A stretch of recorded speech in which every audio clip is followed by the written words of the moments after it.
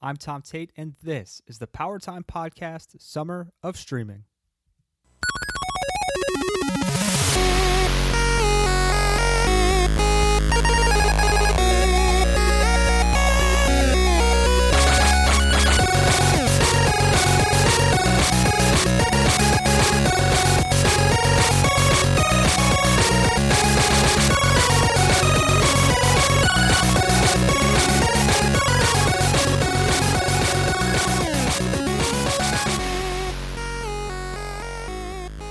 What's up, Power Players? Welcome back to the Power Time Podcast. I'm your host, Tom Tate, and we are taking you through an audio journey, the history of Nintendo, one issue of Nintendo Power at a time. That's right, if you're listening for the first time, this is a Nintendo Power Podcast, but I'm taking a break this summer to stream some games, do a few awesome interviews, and host this question of the week. So the format change will go back to the regularly scheduled programming in September. We'll be back in September with Season 2, and I'll be starting with Mega Man 3. That was the first issue of Nintendo Power from the year 1991. We'll be going through all 12 issues. I'm really excited for that. But without further delay, let's get right into today's question of the week. So the question this week is, in your opinion, what is the best or most memorable ending on any game from a Nintendo console? So what is the best or most memorable ending from any game on a Nintendo console? Now, this could be a game with a great ending, like the cinematic ending to Ninja Gaiden, or it could simply be a game with an okay ending, something with a decent ending, but it means a lot to you personally because of what it took to get there, because of the journey it took to get there. There's nothing like watching the credits roll after pouring yourself into a game, especially a challenging one for a really long time.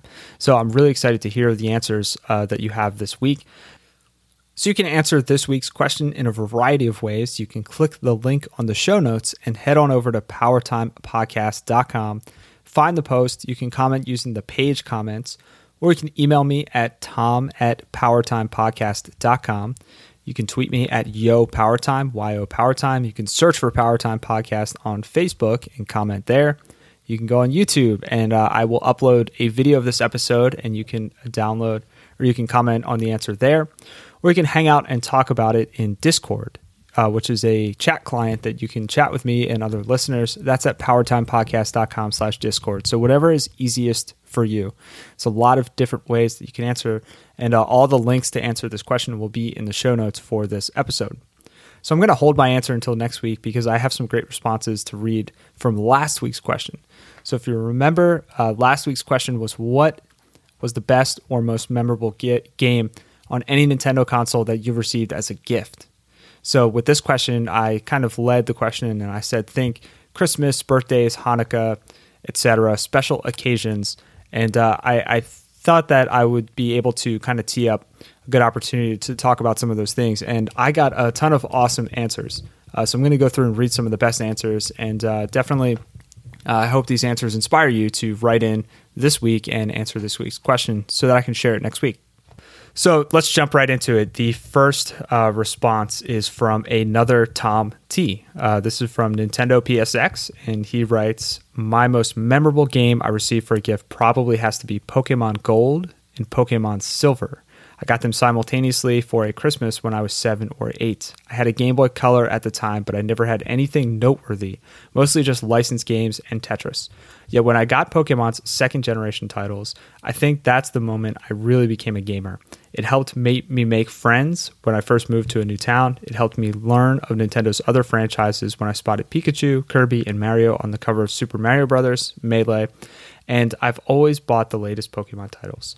Fast forward to 2017, I'm 23 and still buying Pokemon, but also a large variety of games. It all started with just those two games. I guess it's not so much the games themselves that are memorable, even though they are, LOL, but the experiences they've led me to since they are memorable. It's a fantastic answer, Tom. Thank you so much for sharing that. I actually just played my first Pokemon title this week, Pokemon Red, which was a blast. So good timing on that one. And I definitely agree that games can be a gateway to other experiences, especially making friends as a kid. I absolutely share that sentiment as well. Steve H. wrote in. He wrote Mario 3. Got it for Easter in my Mario pajamas. Family still makes fun of me because I basically cried shouting Mario 3 repeatedly. Next answer is from Run, Jump, Stomp. This is a fellow podcaster. If you're not listening to the Switchcraft podcast, definitely check this out. It is such a fantastic podcast if you're looking for a regular dose of Nintendo news. So the latest and greatest in Nintendo, especially on the Switch. Check that out. And he answered in our Discord channel. So Run, Jump, Stomp had replied, when I was in the Army, my mother got me a gold copy of Ocarina of Time. I was so excited when it showed up. I played that game for ages. It's amazing. I remember getting my gold copy of Ocarina of Time, I believe, for Christmas. And yes, that was such a monumental title at the time. Puddles the Ninja writes, Super Mario Bros. 3. My sister, who is 7 years younger than myself, had just been born, and some family members came over to meet her. I wasn't expecting any gifts, so it was a total surprise and a total home run of a game to boot. My brother and I played the crap out of that while my parents were naturally busy with my sister for the next few months. Great story. I think that's one of those unexpected games that you would never have expected to receive. You know, I probably wouldn't have expected to receive a gift in that scenario, so that's pretty awesome. Mobuko writes, I remember getting Tetris, Nintendo version, from the quote-unquote Tooth Fairy. It was something I casually played growing up, but then around sophomore year of college, I got obsessed with it, and now I'm one of the top players. Probably have put too much time into it than I should have, but whatever. That's an awesome story. All I remember getting from the Tooth Fairy was like a couple quarters, I don't know, maybe $1 every once in a while. So that's pretty great that the Tooth Fairy was generous enough to bring you Tetris.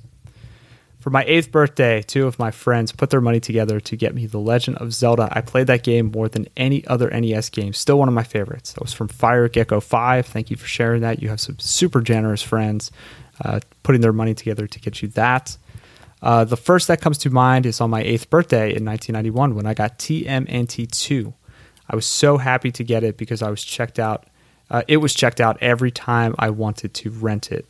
That's from WTFR Ropster Crawls. And yes, there's nothing worse than going to the local video store to find the game that you want checked out. But to own that in 1991 when TMNT was at its hype, that is awesome.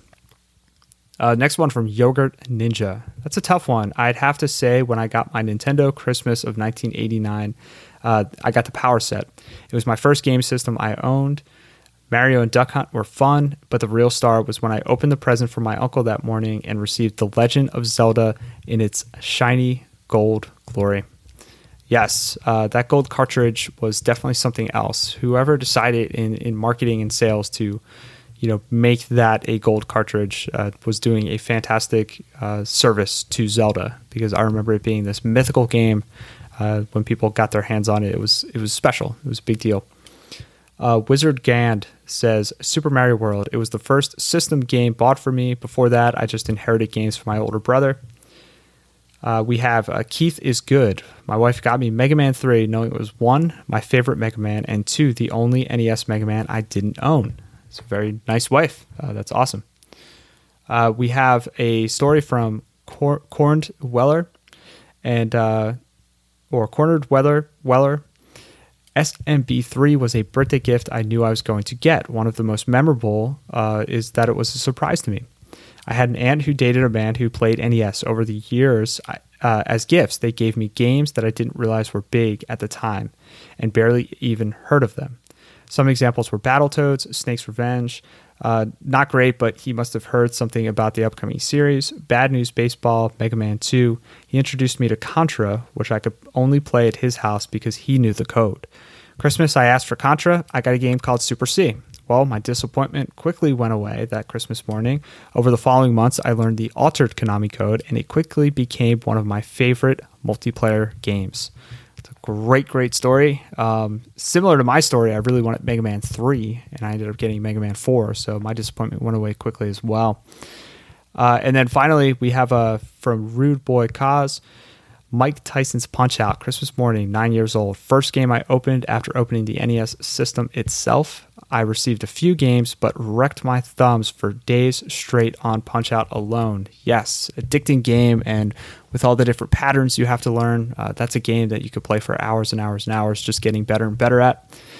So this has been a great selection of answers. I want to thank you so much for contributing. So many awesome memories, and it's memories and stories like these that inspired me to start a Nintendo Power podcast. So I'm going to wrap things up, but I hope that you're able to kind of shoot in an answer this week so that we can answer this week's question, which of course is, in your opinion, what's the best or most memorable ending on any game from a Nintendo console? And that could span the history of all the consoles. So if you enjoyed this episode, and I hope that you did, the best way to support the show, instead of dropping a few dollars on Patreon, I would love to have you share the show with a close friend. You can drop this into a relevant message board or on Reddit. That would be really helpful in getting the word out on the question of the week, getting more people to participate and answer. Or you can leave me a quick review on Apple Podcasts or your favorite podcast player. So if you leave me a review, I would love to share those reviews on the show. Helping me get the word out is the best support that you can give me at the moment. And it really helps me continue to provide quality episodes over time. And if you haven't subscribed, definitely hit the subscribe button because I have a lot of fun episodes coming up, especially with Season 2 kicking off in September. You can connect with me on Discord at powertimepodcast.com/Discord. You can watch some videos on YouTube, like us on Facebook, wherever you are. I hope to be there. Whatever you enjoy, I hope to be able to produce some content on those channels.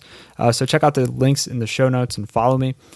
Thank you for your time and attention. I'm absolutely looking forward to hearing your answers to the question of the week this week. And as always, keep on playing with power.